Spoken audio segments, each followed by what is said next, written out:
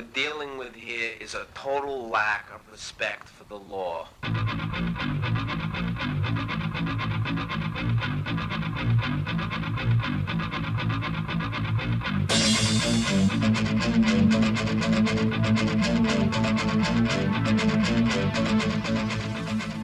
You're listening to Done by Law, brought to you by the Federation of Community Legal Centres.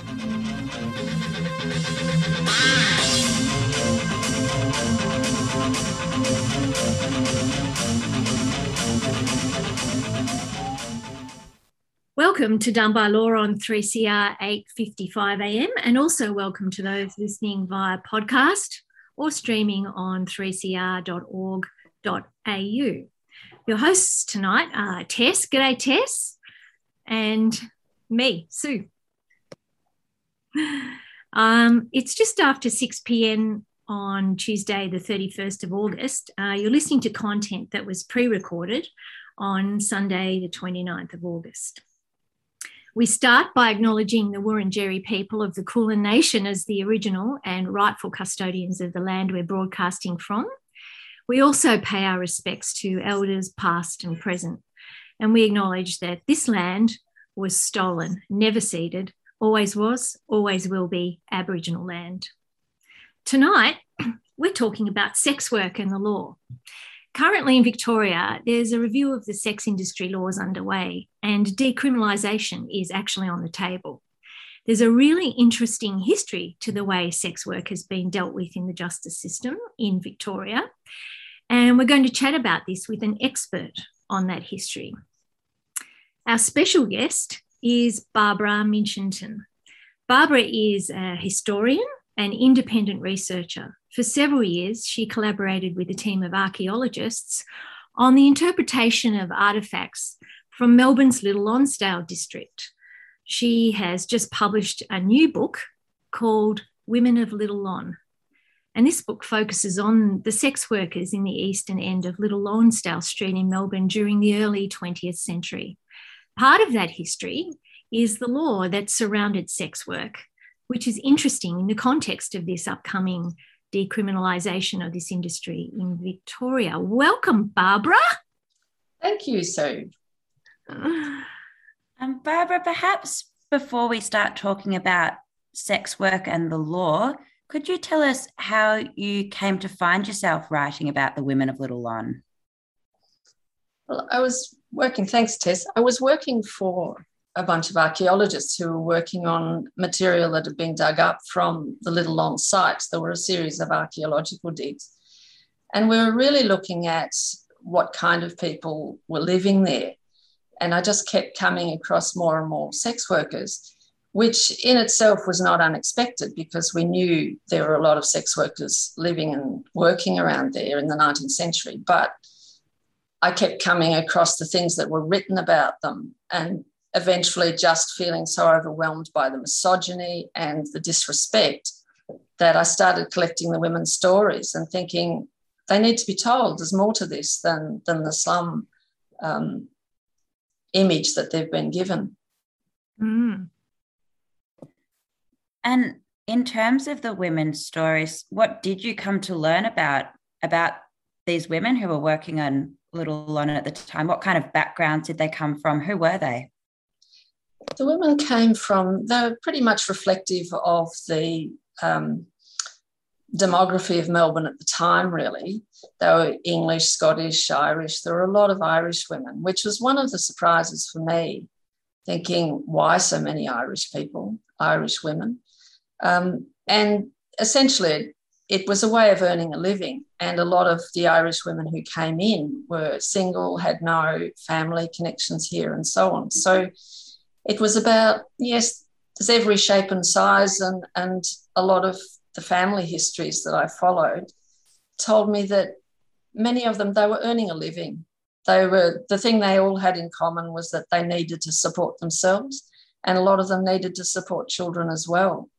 So that was the common element, really. And in terms of earning a living as a woman at the turn of the century, what advantages did sex work have, perhaps compared to other industries?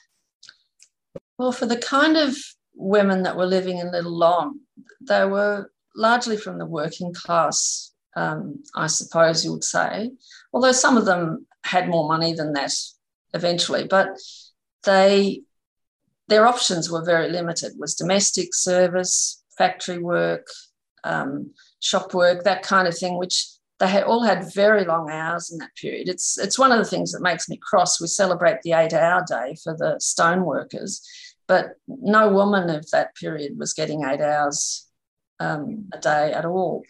And none of that work meshed in with having children. What do you do with your children if you're at a factory umpteen hours a day, 6 days a week? So they didn't have a lot of options, really. The ones who had a little bit of capital to start with could start a shop, but really sex work had the great advantage of being able to do it at the hours when children were asleep, or opportunistically when children were somewhere else, or, yeah, it fitted more with their lives. And we're talking about decriminalisation of sex work in Victoria at the moment, but am I right in understanding that sex work wasn't actually criminalised in many forms at the turn of the century? Throughout the 19th century, sex work was not technically illegal. It was not illegal for a woman to sell sex until 1891. They brought in legislation which made it a crime to solicit in the streets. But saying that it was not technically illegal is not the same as saying it was not regulated or not policed, because it was policed. And it was really policed around the notion of disorderliness. So this came into the legislation for vagrancy mainly, but so those disorderly women. Typical. Well, of course, disorderliness was depended on where you were standing and how you were, how you were behaving. So for me, as a white,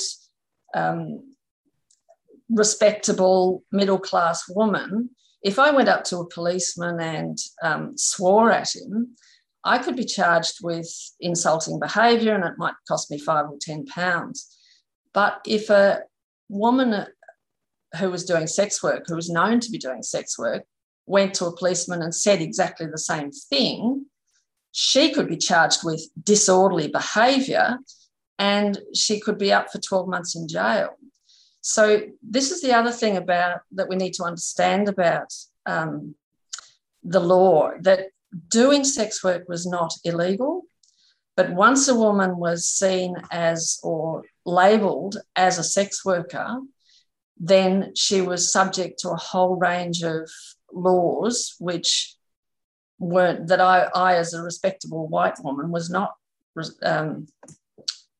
subject to. So being a sex worker had a lot of ramifications, and one of the worst of those, because so many women got into this industry because of having children to raise, one of the worst of them was in 1864, they brought in legislation called the Neglected and Criminal Children's Act, which made it illegal for a child under 15 to live in a brothel. Oh, wow. And the definition of a brothel was a house where a reputed prostitute lived.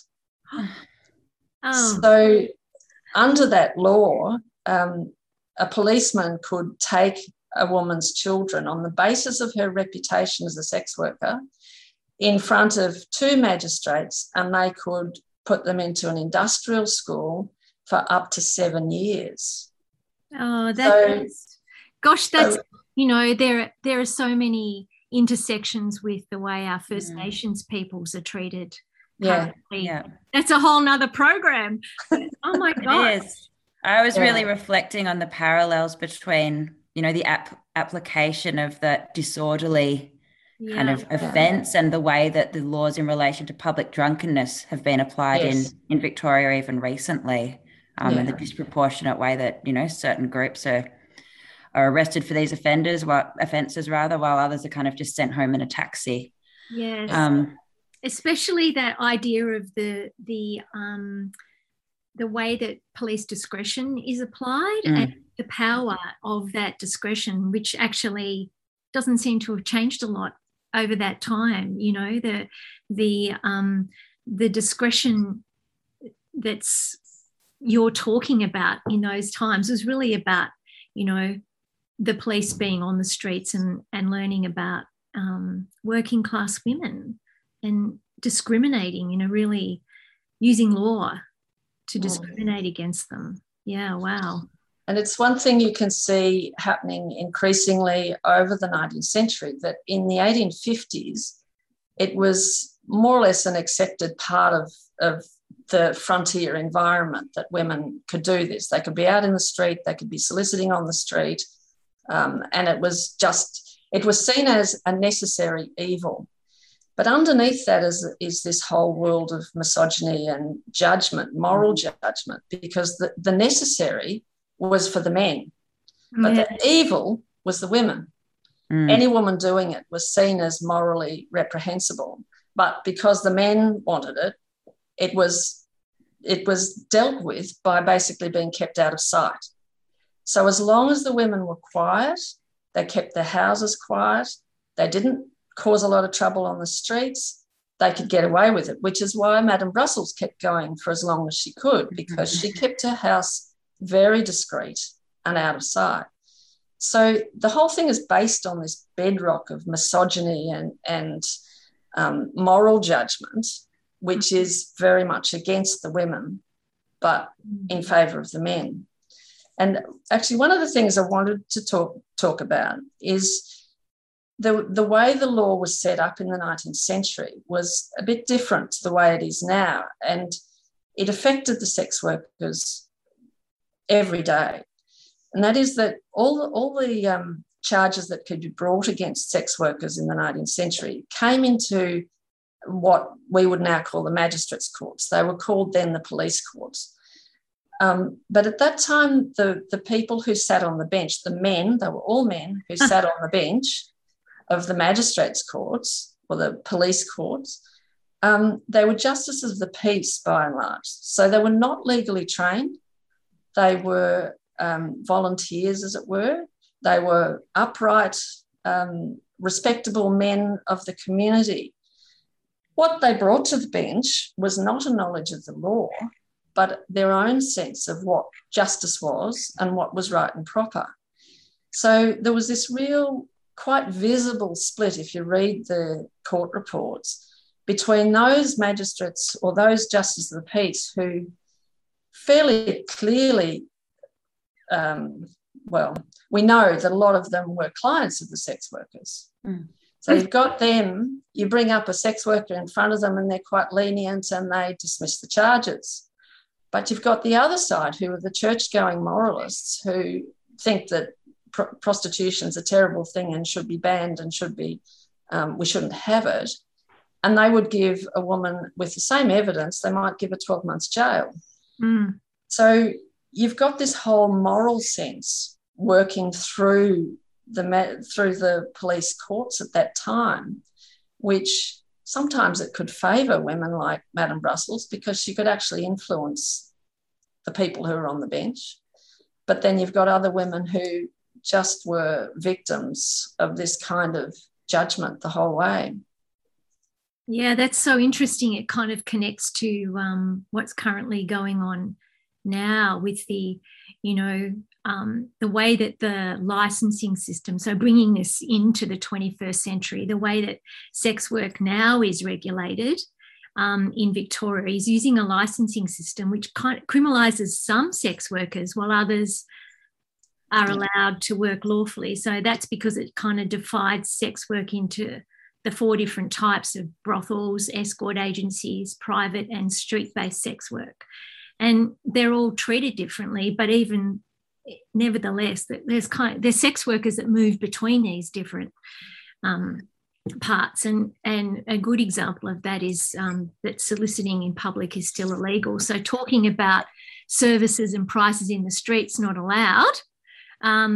And private sex workers are not allowed to undertake their work in their own premises. It just reminds me of what you were talking about in the old days, So this forces these sex workers now into unfamiliar environments. Like if you're a private sex worker and you can't use a space that's your own premises that is safe, you're forced into an unknown environment. And this is very much sort of, it's so interesting that those values seem to have traced themselves through the legal framework around sex workers.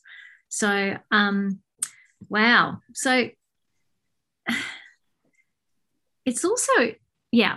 So Barbara, I knew, based on your knowledge of the history and the way this kind of these themes have traced themselves sort of are woven into the law. Do you have any thoughts about the new proposed regime? Do you think it might? Yeah. Look, sex work should be treated as work. These people they're earning a living. So sex workers shouldn't be treated as criminals or victims because they're people earning a living. Mm. And I think any legislation that we have around sex work should be supported and protected, or the legislation should support and protect sex workers. So it should be about things like occupational health, safety, probity, but not about morality, which is what undermined everything in the 19th century, this sense of moral judgment.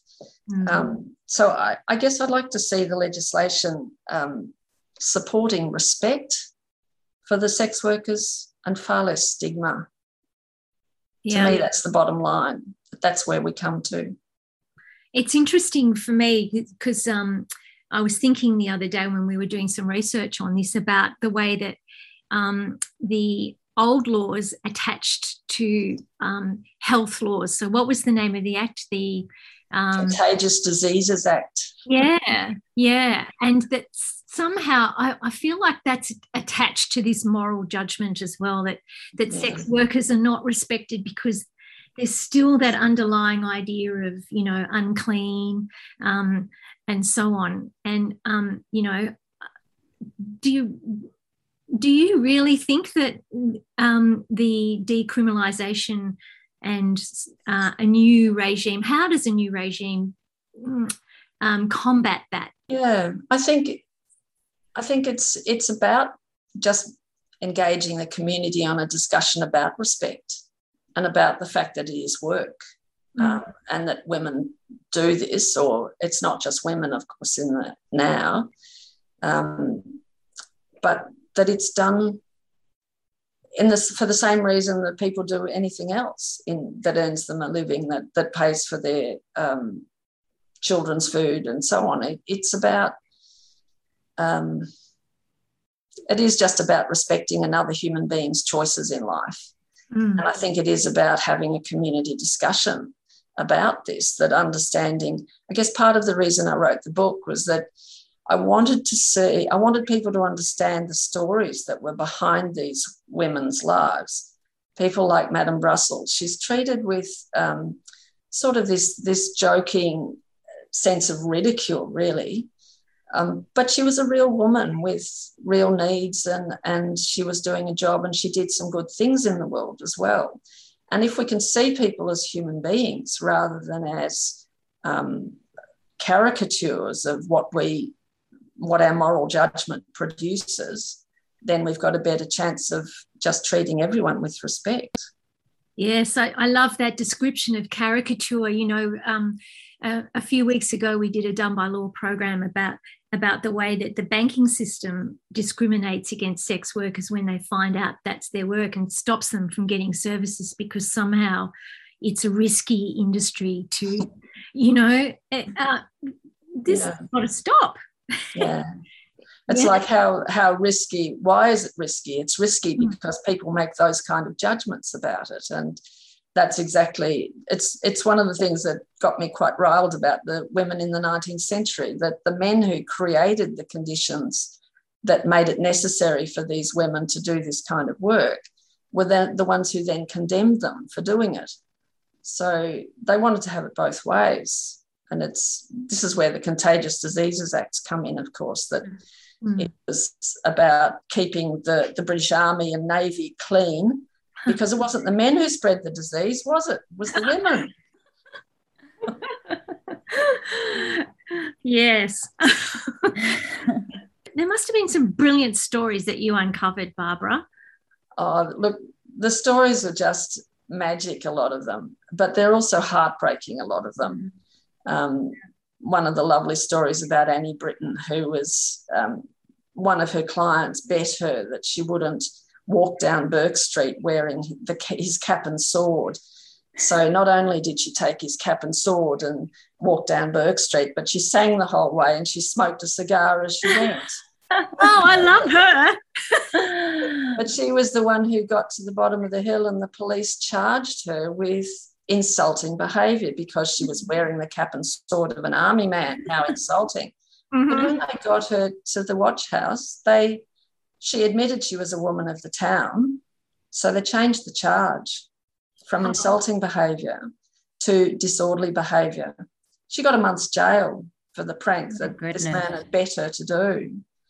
So it's that kind of story that really, it makes it real to you what these women's lives were like. You know, but so many of them were feisty and funny and full of life and, you know, singing in the streets. And yes, they deserve respect. Yes. Not ridicule. We all deserve respect. And, you know, I think one of the other things that I think people sort of imagine, the worst case scenario with sex work, like sex trafficking and sex with children. And of course, this new legislative framework is not, all of that still remains absolutely illegal. But that's where, you know, it's kind of the weird extreme that people attach their brains to instead of just, and it makes them, just like you were saying before, caricatures, these you know, weird, awful people. Yeah. It's what historians have come to call it, moral panic. I love that. There are various periods of moral panic where people do get into these quite extreme frights about things, so it was a moral panic that brought on the 1907 legislation. It wasn't just about prostitution. It was also about gambling, and it was about drinking. I mean, they ended up with the 6 o'clock swill, and, you know, it really was this sense of I can understand where it came from. People wanted a better world, and they thought they could legislate for this better world, but the world they were trying to legislate wasn't necessarily any better than what they had before. It sounds like what you're saying is that decriminalisation can go a long way towards that sort of educative impact of the law, and the idea that these are people who, you know, are just people working out their way through life at the moment, using the best methods they can and making choices in our current context, and they deserve more than that sort of moral judgment that seems to underpin the way the regulation of sex work has always worked. Yeah. Well, this is what we know now. I think that sense of morality has been very much to the fore. So let's hope it can change. Okay. Tess is giving me a sign saying we're out of time. Is that right, Tess? Tess is That's right. It's a hard one to end, though. It's been absolutely fascinating, Barbara. Yeah. Thank you. Thanks, Tess. Thanks, Sue. Thank you so much for your time and the absolutely brilliant and engaging stories. And look, let's hope this new, I understand the submissions for this law change are now closed. So it's all in contemplation stage in our government. So let's hope they can draw on some respect.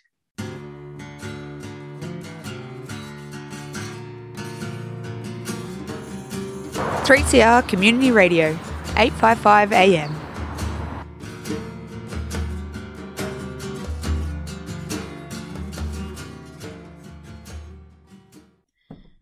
was Barbara Mitchinton talking with us about sex work and the law, and taking us through some of the stories of the women of Little Lonsdale Street at the end of the 19th century. Barbara's book, The Women of Little Lon, is out now, and you can pick up a copy in bookstores around Melbourne or online. Thanks again, Barbara, and thank you, listeners. Stay tuned for Voice of West Papua. Luciano and Georgia Keats, supported by the Australian Queer Archive, present Queerways, retracing Melbourne's queer footprint. Queerways is a community art project that maps the queer history of Melbourne, combining our community's stories and voices, past and present, into a permanent, interactive record of being queer in Melbourne. Visit www.queerways.melbourne now to record your story in queer history and explore our city's untold history. Queerways, a 3CR supporter.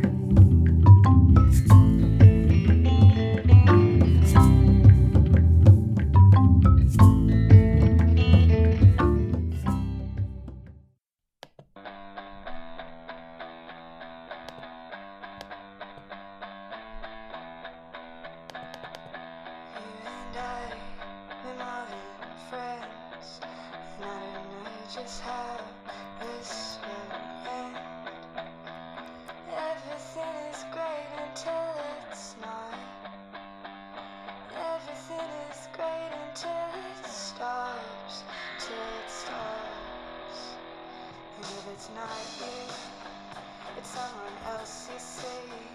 So I definitely shouldn't let